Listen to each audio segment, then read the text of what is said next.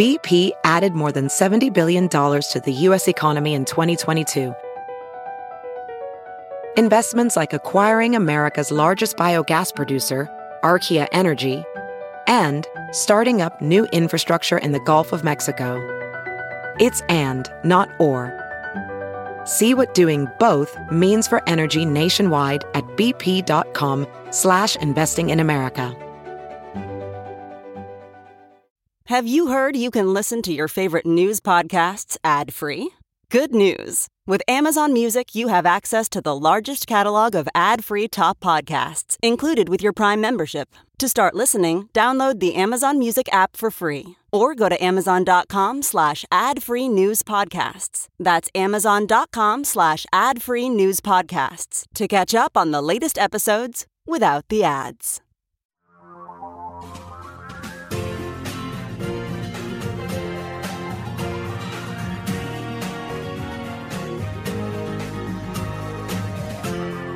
This is the Thom Hartmann Program.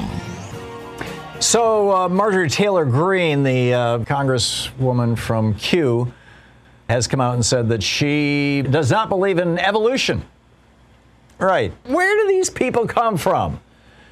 Well, let's find out. Angelo Carusone is the president of Media Matters, the CEO of Media Matters for America. MediaMatters.org is the website. Go Angelo is his Twitter handle, along with MMFA, as in Media Matters for America, on Twitter. MediaMatters.org, of course, on the internet.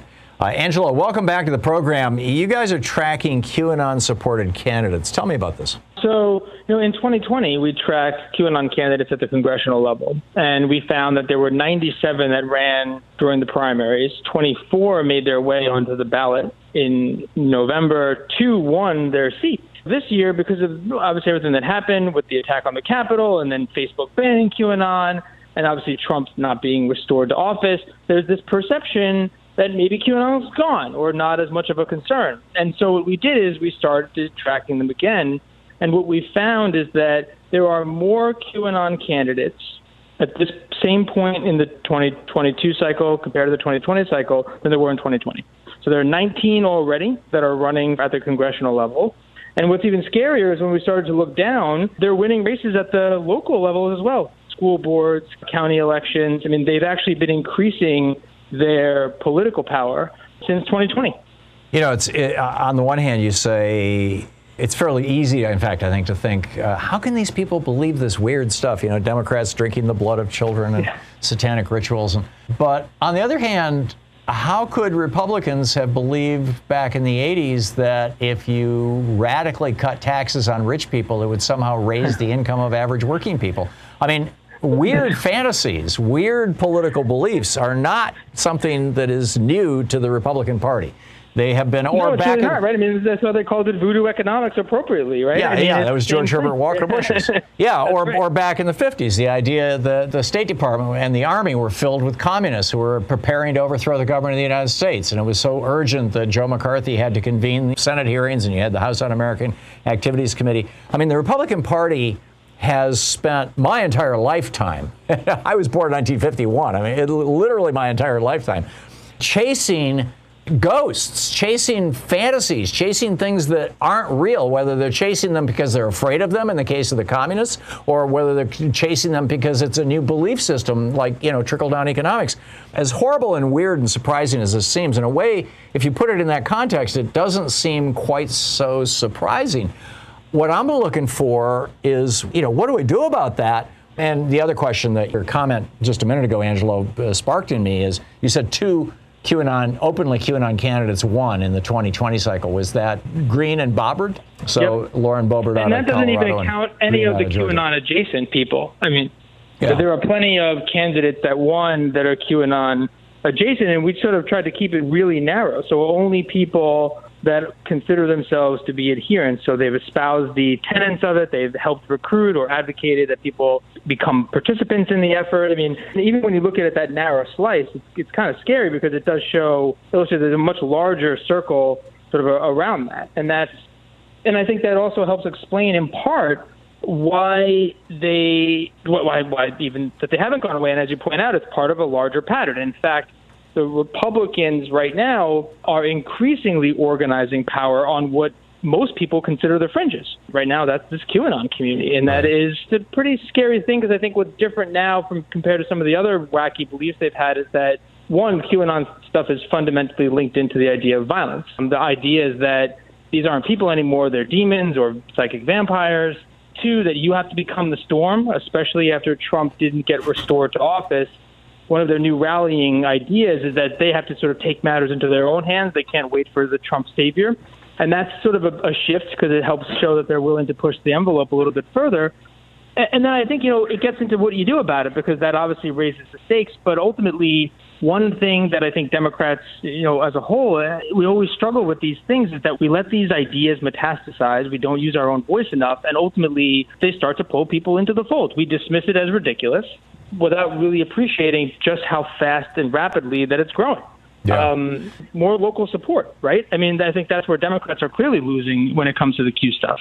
With regard to more local support, what do you mean? Well, I mean, the QAnon people are running for these county board. They're building They're building from the grassroots up, right. which is exactly how, right. If you want real political power in America, that's how you do it. Is you build from the grassroots up. You start with school boards and town councils and city councils and dog catcher. I mean, and that is what back in 2008. 2009, this huge campaign that was apparently funded by parts of the Koch network to get Tea Party folks, in quotes. I used to play clips from their videos where they talked about, run for precinct committee chair in the Republican Party, take over the Republican Party. And sure enough, they did. And so this is just like the latest step in the crazy, step by step by step. Now, the last time that Q has posted anything was in December of last year. And that was just before this major expose suggesting that Q was actually an American living in the Philippines as a pig farmer running an internet site. And once he got outed, he went quiet, and nobody's heard from him since. I'm reading stories that suggest that the whole QAnon movement now is starting to undergo changes. It's splintering. There's a violent faction that is kind of spun off or is merging with groups like the Boogaloo Boys and the 3%. The other groups, the right-wing, the traditional, in quotes, right-wing groups that are willing to embrace violence. And then there is another group within QAnon that has spun off that is trying to kind of clean up their act and stop talking about Democrats drinking blood, but still following lots and lots of crazy stuff. Any thoughts on that, on how Q is doing, or are you just looking at the politics of this?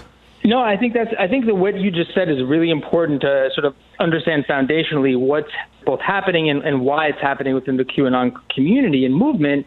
Is like, in some ways, it's sort of like during that period of Christianity, there were these hyper schisms during the Protestant Reformation. Anytime they had a disagreement about something, they'd form a new religion, right? And so there was this constant new sects of a religion that were popping up every time they had a small discrepancy or difference.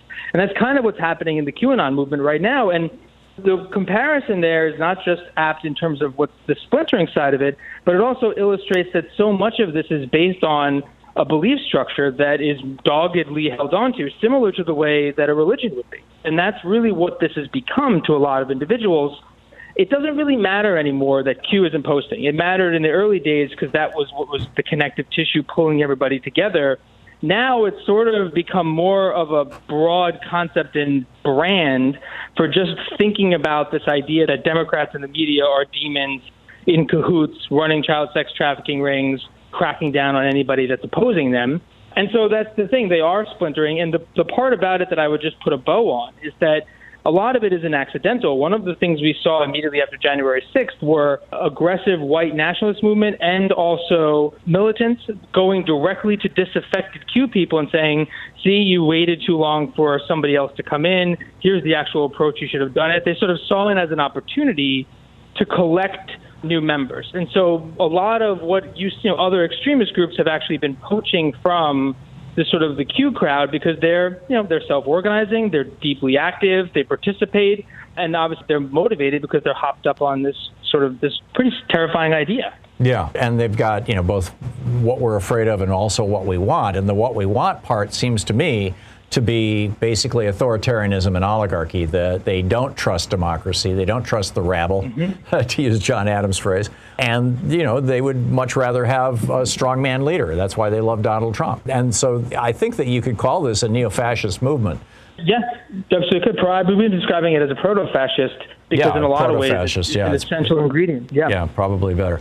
You're doing God's work, Angelo. Angelo Carusone, the president and CEO of Media Matters for America, MediaMatters.org. Go Angelo on Twitter, or MMFA. Angelo, keep it up. Thanks for the report. It's always great talking with you. Likewise. We've got such a ways to go if we're going to save this country from insanity or tyranny. That's a greater concern.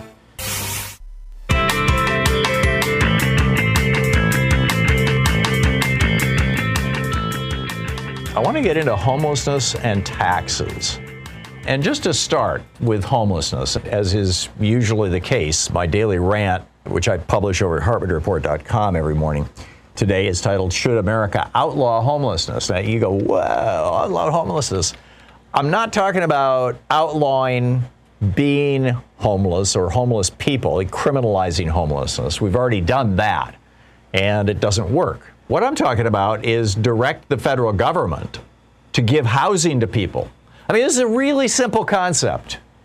Finland just announced that in the next 6 years, they're going to end homelessness altogether. They have the lowest homeless rate in the developed world right now because they've been pursuing this policy for 2 years.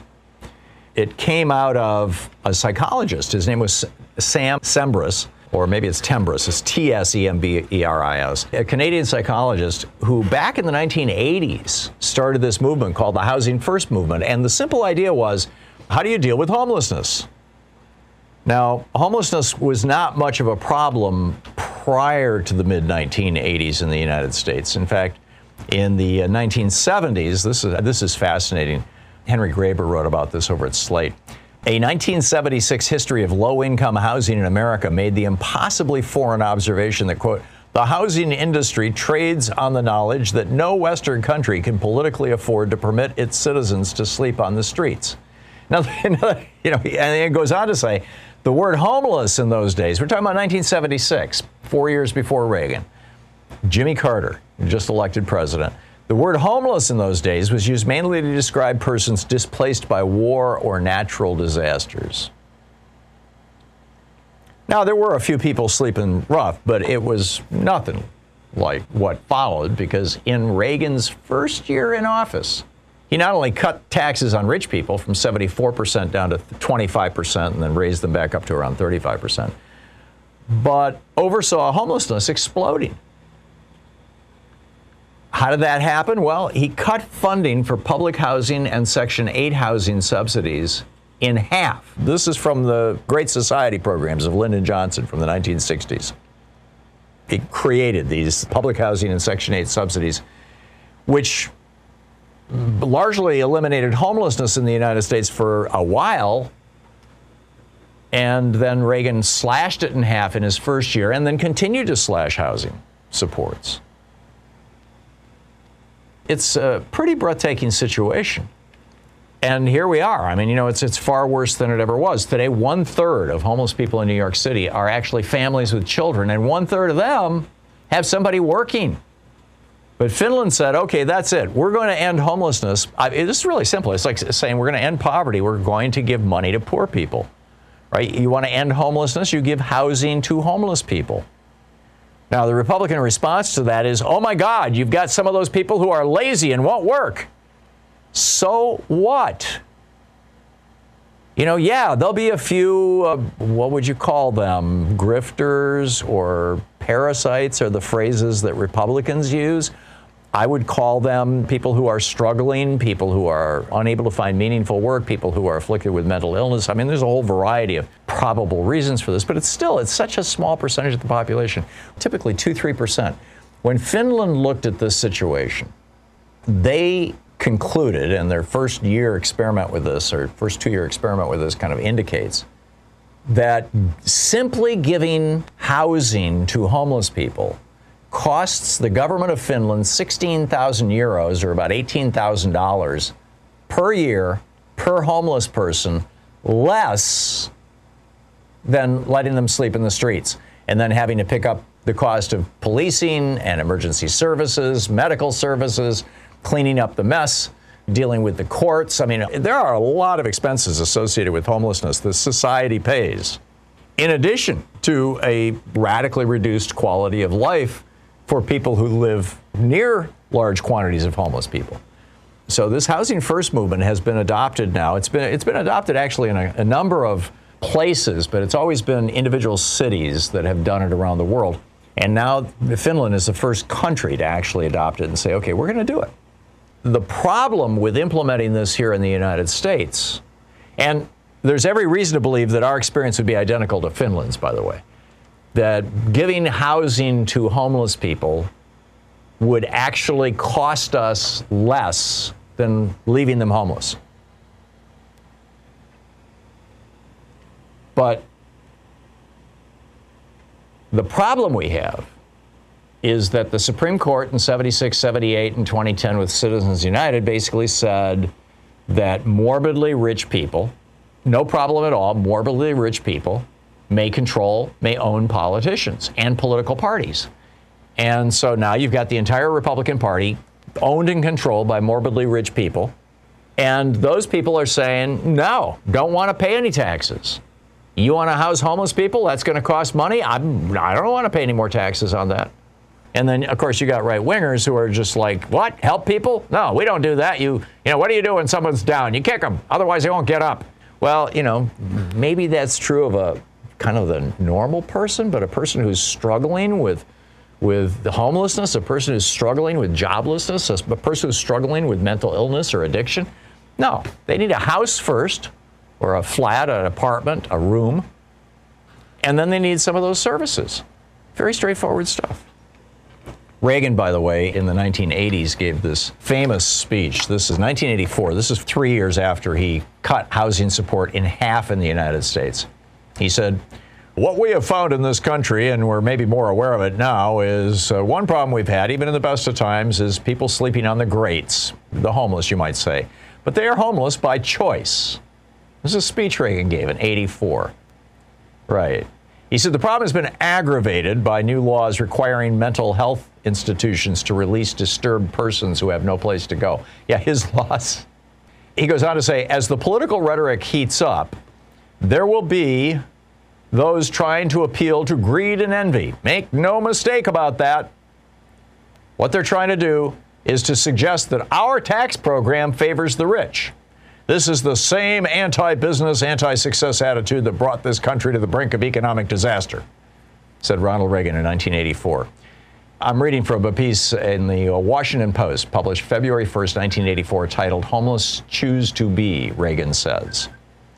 Again, reading from the article, Reagan branded the charge that he favors the rich an absolute falsehood. Reagan said he rejected the proposition that supporting government programs for the poor is a form of charity. He said charity is what an individual chooses to do. Reagan did not mention the 8.2% unemployment rate in 1984. That's worse than it is right now. During St. Ronnie's reign, right? And he said, now we can turn to the equally difficult task of streamlining government, making it more efficient. Right. What was his top priority? He said the $180 billion budget deficit. He got the most applause of the day, however, when he told the convention that he would not raise taxes to reduce that deficit. Right. Well, raising taxes is exactly what we need to do. We've got a serious problem with morbidly rich people in this country, which I will give you some more details on. But bottom line with regard to homelessness, which is now at crisis levels in the United States, is there's a very simple solution to homelessness. Give people a place to live. And we have more empty housing in the United States than we have homeless people. Quick math, the less your business spends on operations, on multiple systems, on delivering your product or service, the more margin you have and the more money you keep. NetSuite is the #1 cloud financial system, bringing accounting, financial management, inventory, HR into one platform and one source of truth. With NetSuite, you reduce IT costs because NetSuite lives in the cloud with no hardware required, accessible from anywhere. You cut the cost of maintaining multiple systems because you've got one unified business management suite. You improve efficiency by bringing all your major business processes into one platform, slashing manual tasks and errors. Over 37,000 companies have already made the move. So do the math. See how you'll profit with NetSuite. Now through April 15th, NetSuite is offering a one-of-a-kind flexible financing program. Just head over to netsuite.com/Hartman with 2 N's. netsuite.com/Hartman. That's netsuite.com/Hartman. Professional welder Shayna Ford used VR training developed by ForgeFX to hone her skills as a welder. The more time that you spend practicing it, that's what separates a good welder from a great welder. VR training can help students like Shayna repeatedly practice specific skills. Virtual reality definitely helps because the more muscle memory that you have, the smoother your weld is. Explore more stories like Shayna's at meta.com/metaverseimpact.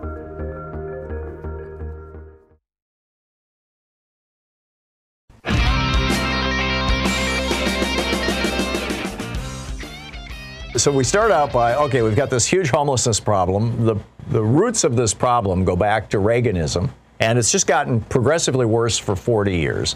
If you were born post-1970 or 75, and you have no recollection of America before Reaganism really bit, really it'd be post-1980, because, you know, Reagan's policies throughout the first 8 years of the 1980s really didn't start showing up, didn't really start biting America badly for about another decade. And then it became like, whoa, so we start at the top of the hill and Reagan took us down, 10 feet, but now we're like 50 feet down the hill and holy cow, how far is this going to? Well, here we are. We're getting close to the bottom as a consequence of Reaganism, at least in terms of homelessness. And why is it that the federal government can't afford to house the homeless? Well, they would say because they don't have the tax revenue. So what do we do about that? Well, ProPublica just published this extraordinary study. In fact, this is just a quote from the study. In 2007, Jeff Bezos, then a multi-billionaire, now the world's richest man, did not pay a penny in federal income taxes. He achieved the feat again in 2011. In 2018, Tesla founder Elon Musk, the second richest person in the world, also paid no federal income taxes. Michael Bloomberg managed to do the same in recent years. And billionaire investor Carl Icahn did it twice. George Soros paid no federal income tax 3 years in a row.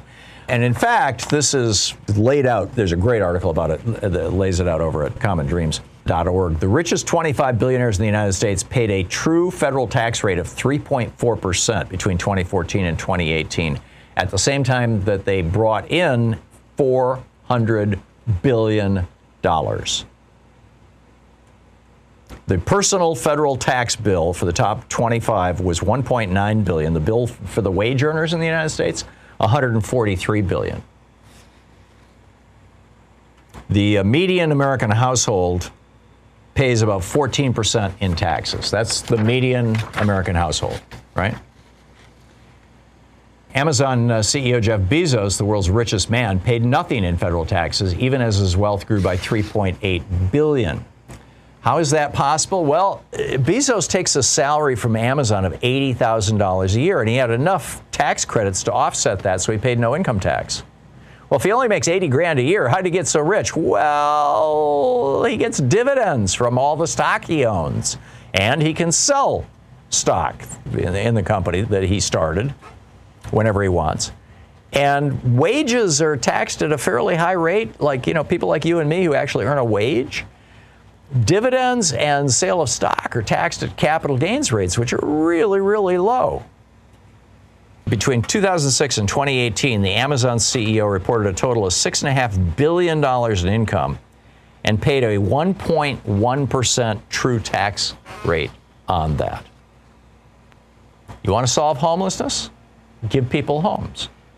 You want to pay for giving people homes? Change the tax code. Bring back the top income tax brackets. Make it so that these guys just can't get away with this stuff. I mean, this is just incredible. So do you have other thoughts or solutions on how to solve the homeless problem in the United States, or how to start collecting taxes on rich people?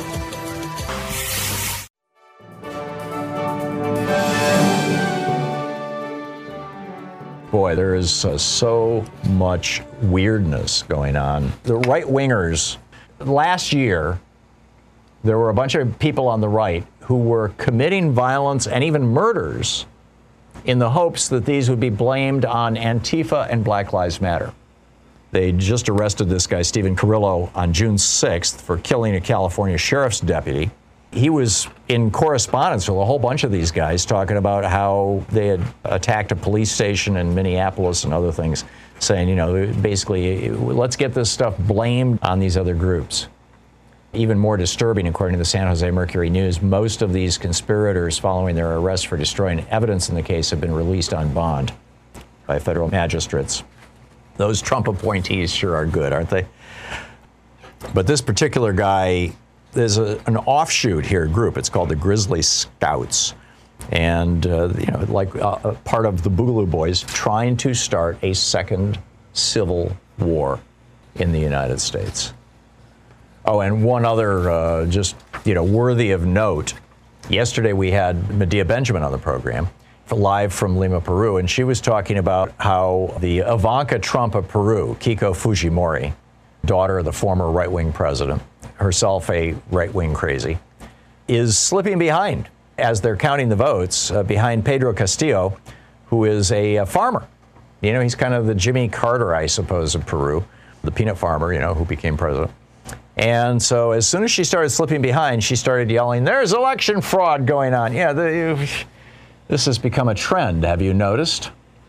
Lewis in New York City. Hey, Lewis, what's on your mind today?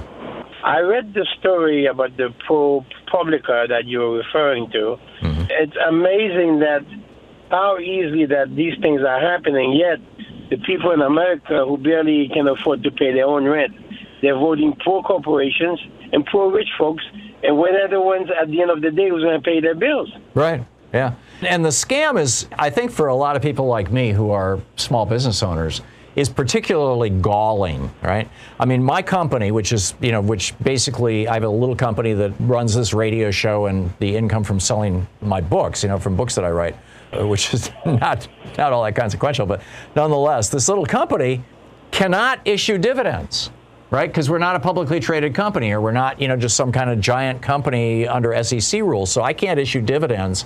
So I have to pay myself with a paycheck, which can be taxed at up to 34%. If I was paying myself with dividends, I'd be paying 5 or 10% income tax instead of 30%, top 30% income tax rate. Similarly, I can't issue stock in my company and then sell that stock to anybody and, again, take that money and call it long-term capital gains and pay, 5 or 10% income tax on it, because I don't have a big business. I only have a small business, which is crazy. And I'm not saying I want to have these things or I want to be able to exploit the tax code like this. I'm saying, why the hell do we do this just for rich people and big corporations? We shouldn't be doing it for anybody, frankly. I agree. And I did see the trend, what you were talking about the homelessness, because Reagan, what he also did, he sold a lot of housing that the federal government owned to these guys who would buy these things in large volumes so they could turn them into private enterprise.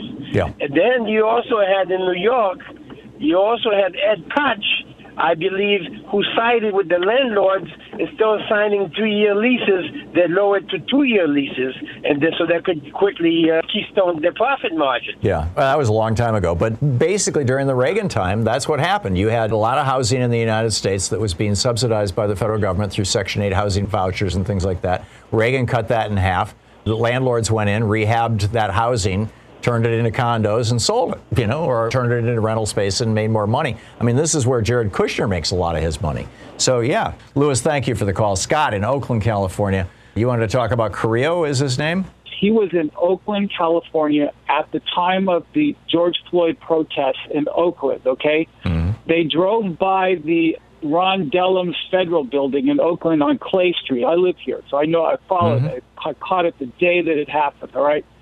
They shot into the lobby, killing one federal officer, okay? What's his name? Underwood, all right? Yeah, Underwood, yeah. So Carrillo escaped to Santa Cruz County, where he was trapped for, I think, maybe a traffic violation or something, and a sheriff's deputy in Santa Cruz County tried to pull him over, and he shot and killed that guy, okay? Yep. Then he got into a struggle with people in the neighborhood, and they took him down and disarmed him, and he was arrested.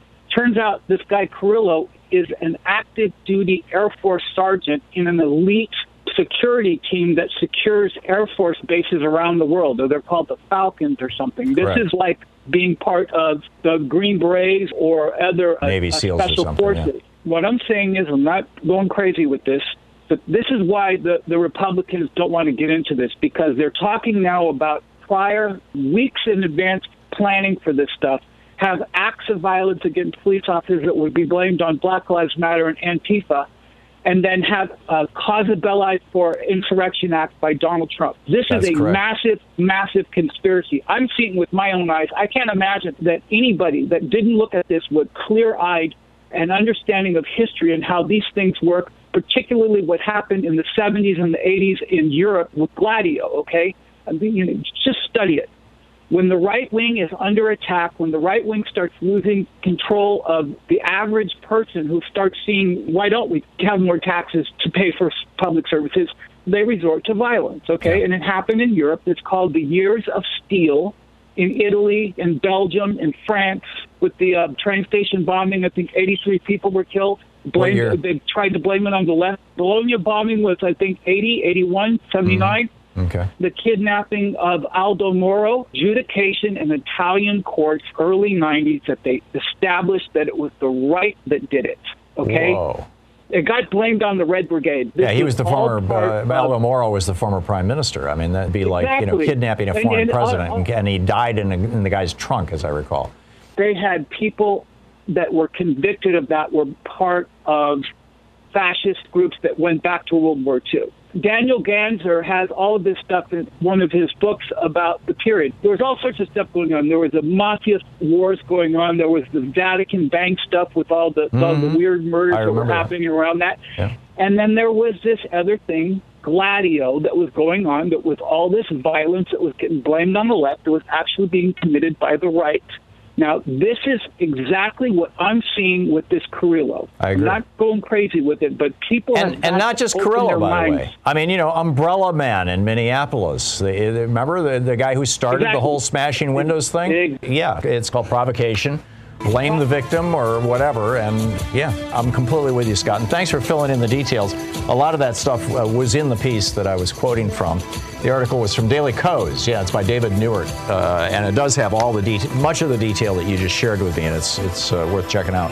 Scott, thank you very much for the call. It's great to hear from you. I appreciate it. Pauline in Los Angeles. Hey, Pauline, what's up?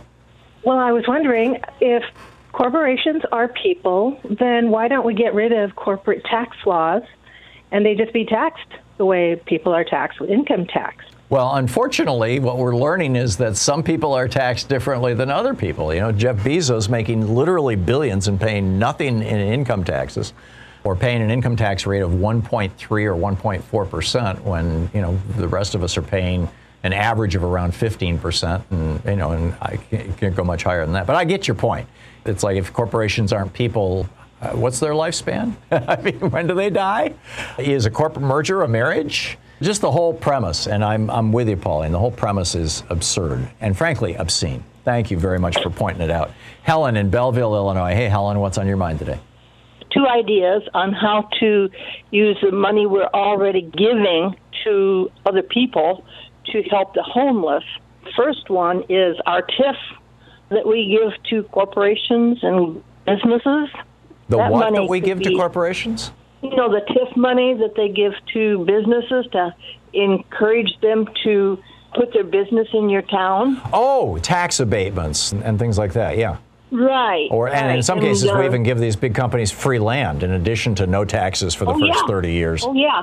And they even condemn some land in order to make it possible. Yep. That's one way, converting the money to the homeless. And the second one, even in the small town I'm in, I can't remember what the grant money was, but they grant money to towns to tear down buildings that they say are buildings they can't sell, basically. They're small homes that the family says, we don't want to pay taxes on it and we can't sell it. So what happens, they come in and they tear the homes down. And then there's a hole in the city. So rather than taking that money that they're giving to destroy these buildings and put more junk in our landfills, why don't they take and put that money towards if it needs to be repaired or updated in some way, electrically or plumbing? Yeah. Take that money and put it in towards improving those buildings and putting the homeless in those small houses. That is actually what Finland is doing. Finland right now is doing two things. They're building some housing, but they're also buying housing on the open market. The number of empty homes and apartments in the United States is much, much larger than our total homeless population. A lot of these are investor-owned homes. So you just buy them from the investors, or you buy them on the market. And you can build housing, and this is what we were doing back in the day. So, Helen, thank you for the call. Ann in Pasadena, quick one. There's a lot of responsibility for this homelessness. It was created in the 80s and 90s by the family courts and the lower courts, in which they disenfranchised mothers who had married and had children in marriage. And they just rendered them homeless. They gave the house to the man of the family, even if the woman owned half of it. And this is well acknowledged by studies called Women and Children Beware of Divorce, specifically in Connecticut, where they pushed the homeless out, where they rendered people homeless. And you could see the effects on the children. And so it became a generational poverty. And because Reagan had shredded the social safety net. I mean, LBJ in the 60s with his Great Society programs literally cut poverty in half in the United States. I have to ask you, by the end of the 70s. Is this mentioned in Reaganland, the book? I don't know. I haven't read that book carefully. I've dipped into it here and there. I'd be surprised if it wasn't. I mean, Reagan bragged about the fact that he was cutting Section 8 housing and other housing supports. He said it would make government more efficient. And like I said, that 1984 story from the Washington Post I was reading, the headline, Reagan says homelessness is a choice. And it isn't. And he grew up very close to poverty level, and he should have known better. He absolutely should have known better, and he was once a Democrat until he married Nancy Davis, and her father, who was a wealthy Republican, said, Ronnie, you want to get rich like me? You got to change your party. Yeah. Ann, thank you for the call. You. Good talking with you. You're listening to Thom Hartmann. Visit ThomHartmann.com for audio and video archives. You are listening to the program where despair is not an option. Join us. Get out there. Get active. Nancy in Chihuahua, Washington. Hey, Nancy, what's up? Homeless people, 60% of foster children wind up homeless for at least 1 year as an adult. Oh, it's a terrible statistic. I came from, unstable family, was in the system for 14 months, was returned to a mentally ill mother, and was on and off the streets. This is in the 80s when you're talking about the Reagan era. Mm-hmm. I stayed in Times Square was my safe space. I felt safer there than at home. And I loved it pre-Giuliani. You could go to a movie theater till 4 in the morning and watch triple feature or, splatter films or something and have somewhere inside to go. But they had rooming houses. You could scrape up, $50 or $100 for 1 or 2 weeks in a rooming house, easier than $600 or so for rent at that time. Weren't those called SROs? And some of them were horrible and totally horrible, but they were a roof over your head. Right. And there's also Fountain House programs for mentally ill, which is where they started easing me into work and all this other stuff, and they had housing programs. But a lot of places don't want that because people with all the alphabet soup after their names are intimidated because, people that without alphabet soup are making more progress than they are with mentally ill people. And so then they had the urban renewal and the yuppies that were investing in rundown buildings and turning them into condos and stuff. So most of those, if I was homeless now, most of those places are gone. That's right. Reagan was the one who cut the funding that allowed those places to exist. He literally cut it in. Reagan, these weren't Section 8. These were private, they were just motels. Yeah, just low-income housing. There were mandates, though, that a certain percentage of housing be available for low-income housing. Then there were, there was also Section 8 subsidies, multiple programs. Your point is well taken, Nancy, and I appreciate that. There was also Greyhound therapy where, say, Buffalo, New York has mentally ill person that keeps showing up in court. They give them a one-way ticket to New York City, and they were doing this all over the country, sending their homeless, that's right, mentally ill and homeless to New York or to San Francisco or wherever. Yeah, to your nearest big city where they could hang out with other homeless people. This is just a national disgrace. It's an absolute national disgrace. Yeah, I wrote a book about it. Really? Wow. Is it available? Yeah, it's called Adventures in Underland, Underland. Uh-huh. And it's under N. Marie McCormick. Oh, cool. I can find it on bookstore, online bookstore? Amazon has it, or you could get it through Page Publishing. Wow. Adventures in Underland. Nancy, thank you. That's fascinating, and I appreciate the call, and good luck. Thank you. Good luck with the book. Remarkable. Maurice in Berlin, Germany? Yes. Schönen guten Tag, Tom. Schönen guten Tag, Maurice. Wie geht's? I wanted to mention that before Ronald Reagan was president, he was also governor of California. That's correct. And as governor of California, he closed down all the mental facilities and turned all these people out onto the street. That's correct. So now we've got a government that seems to be the patients are running the institute. Yeah, he also ended free college in California. So talk about two things that are going to damage quality of life and future prospects. You're absolutely right, Maurice. Can I add a little dramatic jingle? Certainly. Remember, 'twas the 6th of January of Donald Trump's treason and plot. I know of no reason why Donald Trump's treason should ever be forgot. Brilliant. Guy Fawkes, that's right. Guy Fawkes, yes. Oh, in Dumfries, Virginia. Hey, what's up? Well, first of all, I wanted to thank you for this program. You're welcome. I don't know how you could even perceive how amazing it is to just go past the channel and hear someone speaking from the heart, and it's not about a vote, okay, for a right or a left wing, okay? You talk about pure freedom of speech. I just wanted to thank you. You're welcome. So what's on your mind today? Well, I wanted to talk about the homeless situation, okay? Mm-hmm. First, I wanted to quote a scripture, and then I want to tell you about my homelessness. Can I do that? We have 1 minute and 21 seconds, so it's all yours. What I learned is if there's a poor man among you, one of your brothers in any of your towns, your land, which the Lord your God is giving you, you shall not harden your heart nor close your hand from your brother, but you shall freely open your hand to him and shall generously lend him sufficient for his need and whatever he lacks. When I think about that, okay, from my perspective, I have been homeless, in and out of homelessness for 13 years, okay? I used to own a $250,000 home, used to earn 6 figures, okay? But prayed and prayed and prayed because I just wanted to be used by God. You know, my kids grew up with homeless people living in our house, okay? And that was the best experience for me until I became homeless myself. That gave me more compassion, okay? And my homelessness was driven by someone else, not my understanding. And I have applied for job after job after job, okay, got 4 degrees, still can't get a job. And I hear people often say they're lazy, they don't want to work. That is the absolute not true, okay? I apply for at least 7 jobs a night and still get turned down, okay?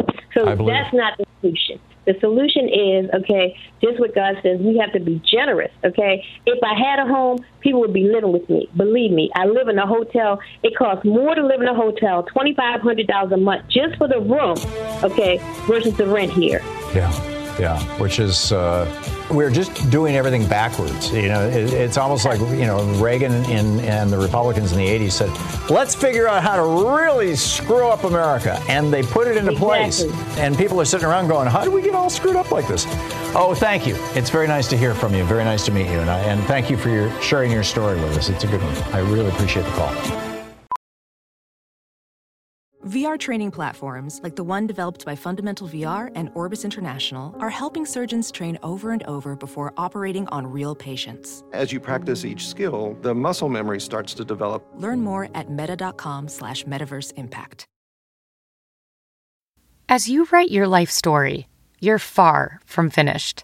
Are you looking to close the book on your job? Maybe turn a page in your career? Be continued at the Georgetown University School of Continuing Studies. Our professional master's degrees and certificates are designed to meet you where you are and take you where you want to go. At Georgetown SCS, the learning never stops, and neither do you. Write your next chapter. Be continued at scs.georgetown.edu/podcast.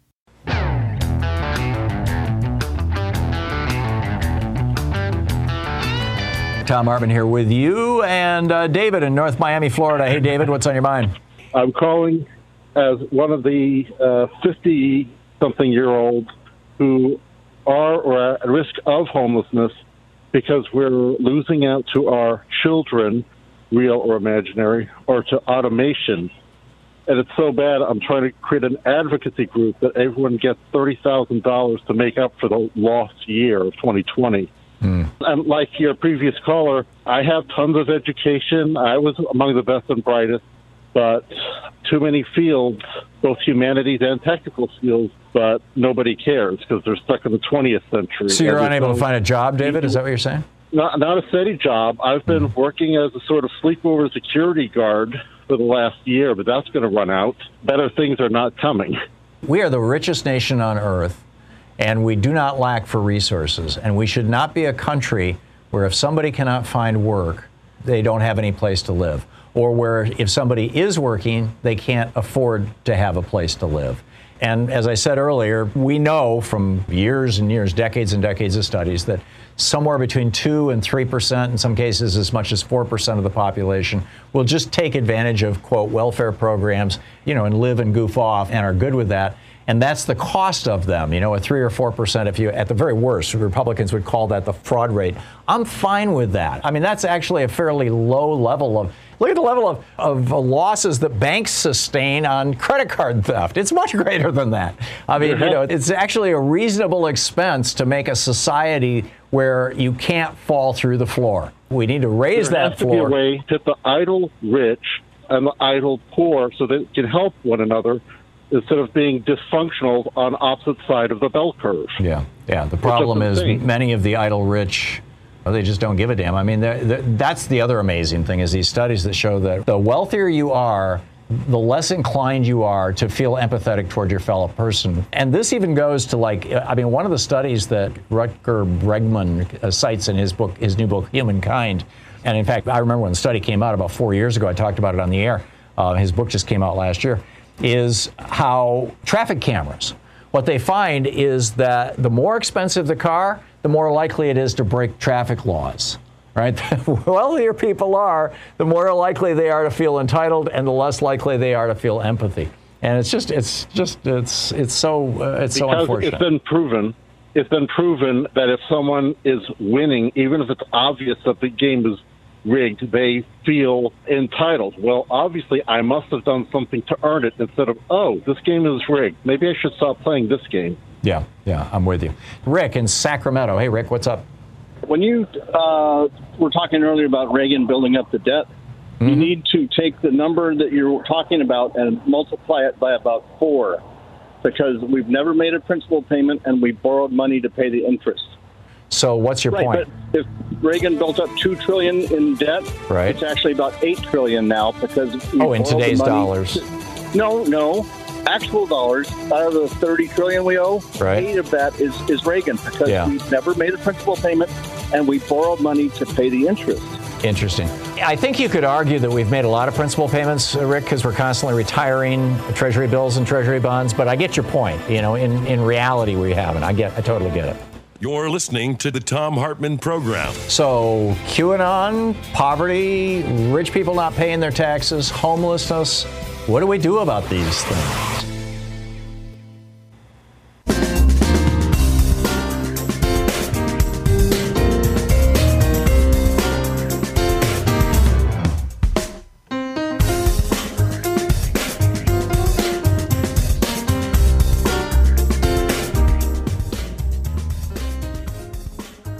Lamar in Dearborn, Michigan. Hey, Lamar, what's on your mind today? Just wanted to say first and foremost, I know you were speaking earlier on the notion that, a lot of conservative politicians think that people who don't have a lot of money or go by social programs are somehow kind of lazy and don't want to contribute to America. And there's a weird piece to that. The same Republicans who tell you that if you give money to poor people, it makes them lazy, are the same politicians who will tell you that if you give multi-billion-dollar subsidies and tax breaks to rich people, it makes them more enthusiastic workers.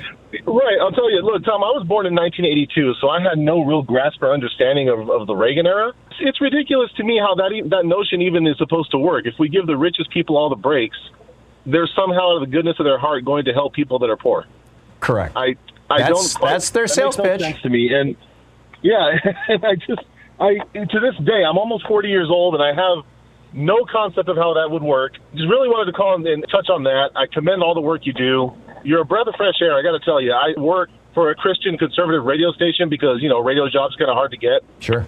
It is madness. I have to tune in and listen to you and read your report because it just helps me get myself back in center. But your palate thank cleanser. You for touching on it. I really appreciate that you're one of the voices out there. Lamar, a quick question for you, if you don't mind my asking this is a personal question, I don't mean it in a personal way. You said you work in a right-wing Christian station. What's the main meme that these guys are pushing right now, or would you rather not say? I'm just a button pusher, but they're attacking daily critical race theory about how that's going to destroy America's future if that's implemented, obviously, which is just ridiculous. Right. And also on top of that, Biden is a puppet, and this is a shadow presidency. That whole puppet for weird. Whom? I don't know. They don't specify. They just say that there's somebody in the government running it, and Biden's just having his strings pulled. Oh, usually the whom then becomes, or the who becomes Jewish billionaires like George Soros. Yeah, that name gets thrown around quite a bit. Yeah, it's just nuts. So one thing I wanted to say, and I won't take up much more of your time, I always kind of propose this to people that push that narrative that, well, these people choose to be homeless, they choose to be poor, and why are blacks and Hispanics this and that? I go, okay, so you think that people of color in these communities just decades and decades ago collectively got together and said, we're just not ever going to amount to anything. They all agreed on this? Yeah. Or, hey, let's just go volunteer to be slaves, 400 years ago. Exactly. Let's just live off crime and poverty forever. Like, what is that, know? Exactly. It's crazy. Good talking with you. I really appreciate the call. Cody in New York City. Hey, Cody, what's on your mind? Hey, Tom. Hey, thanks so much for everything you do. So there is an elegant solution for how to solve income inequality in society and at the same time how to fix our broken tax system. It also addresses the issue that you just mentioned a few minutes ago, which is the idle wealthy. They just don't give a damn about trying to do the right thing for society. It solves that problem, too.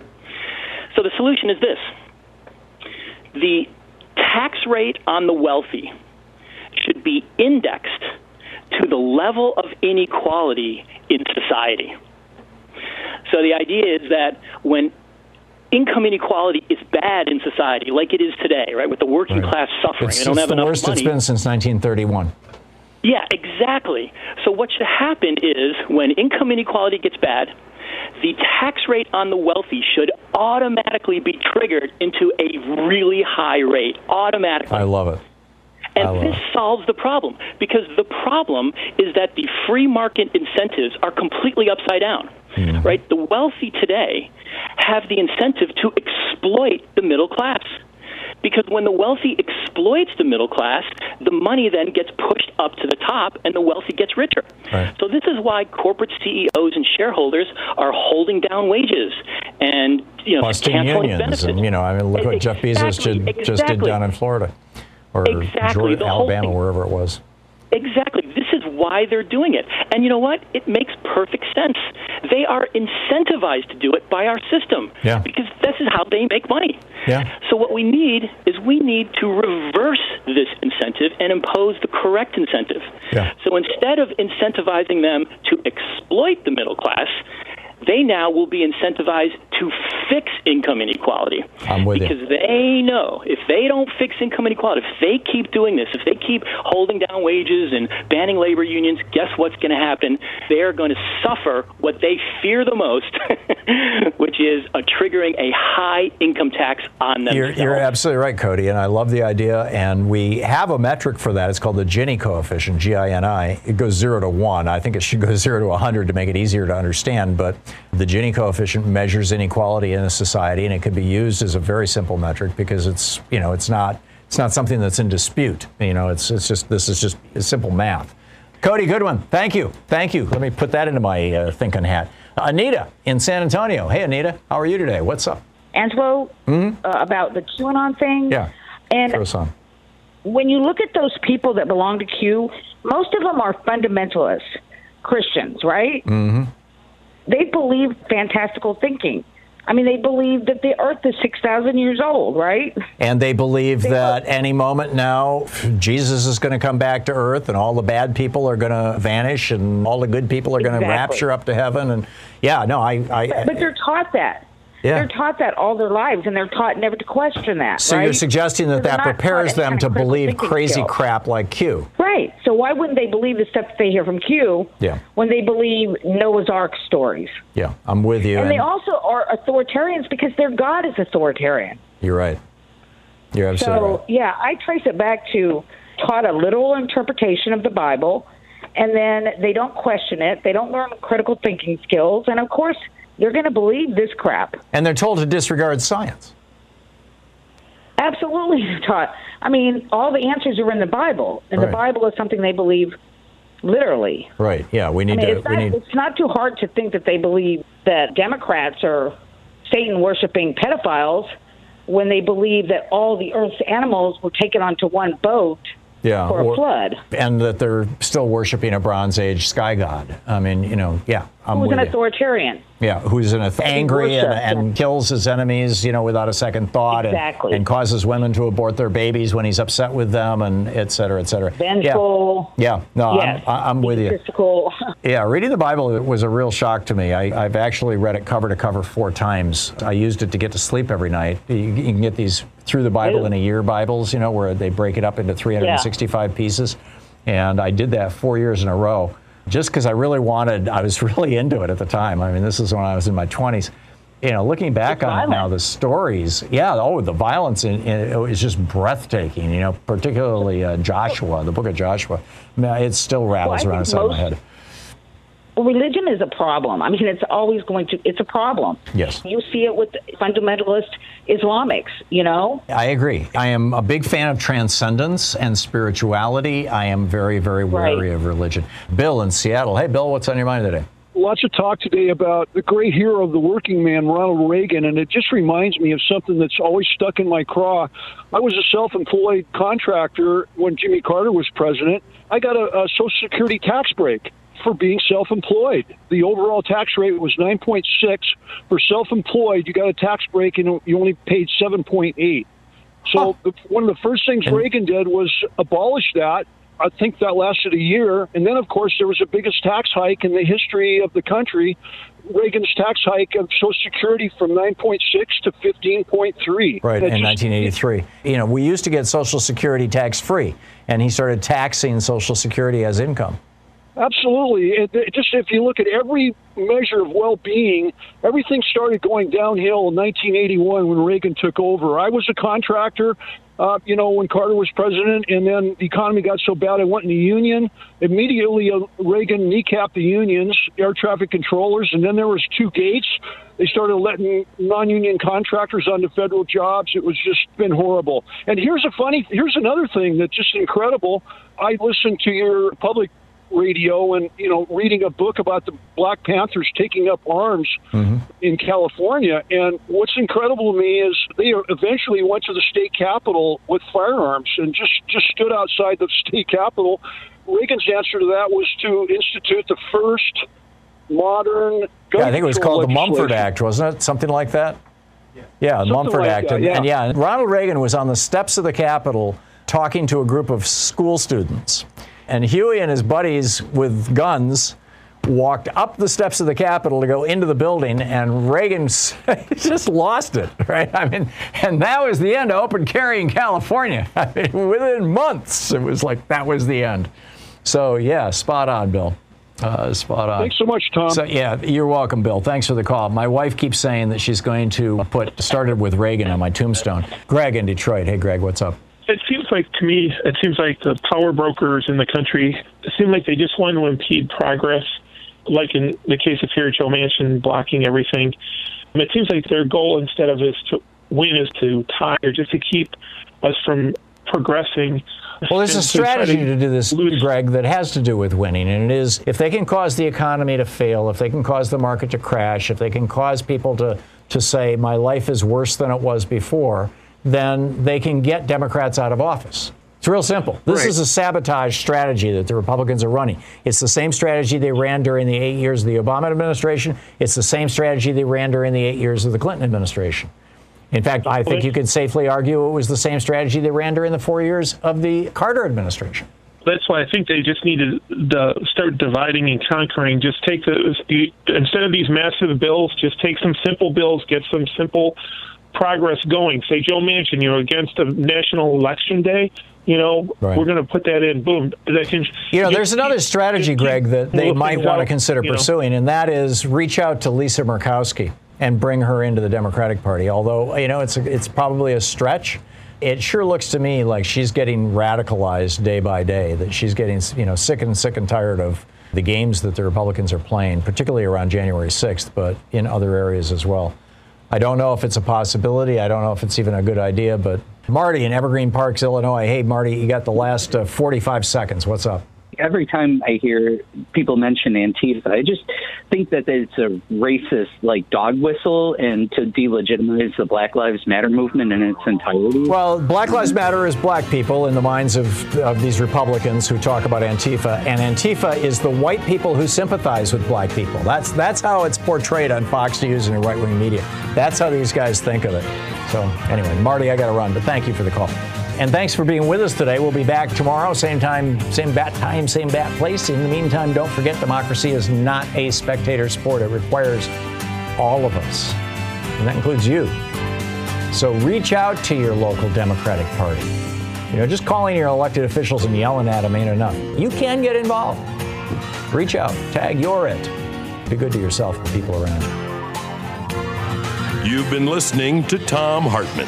For audio and video archives, visit thomhartmann.com.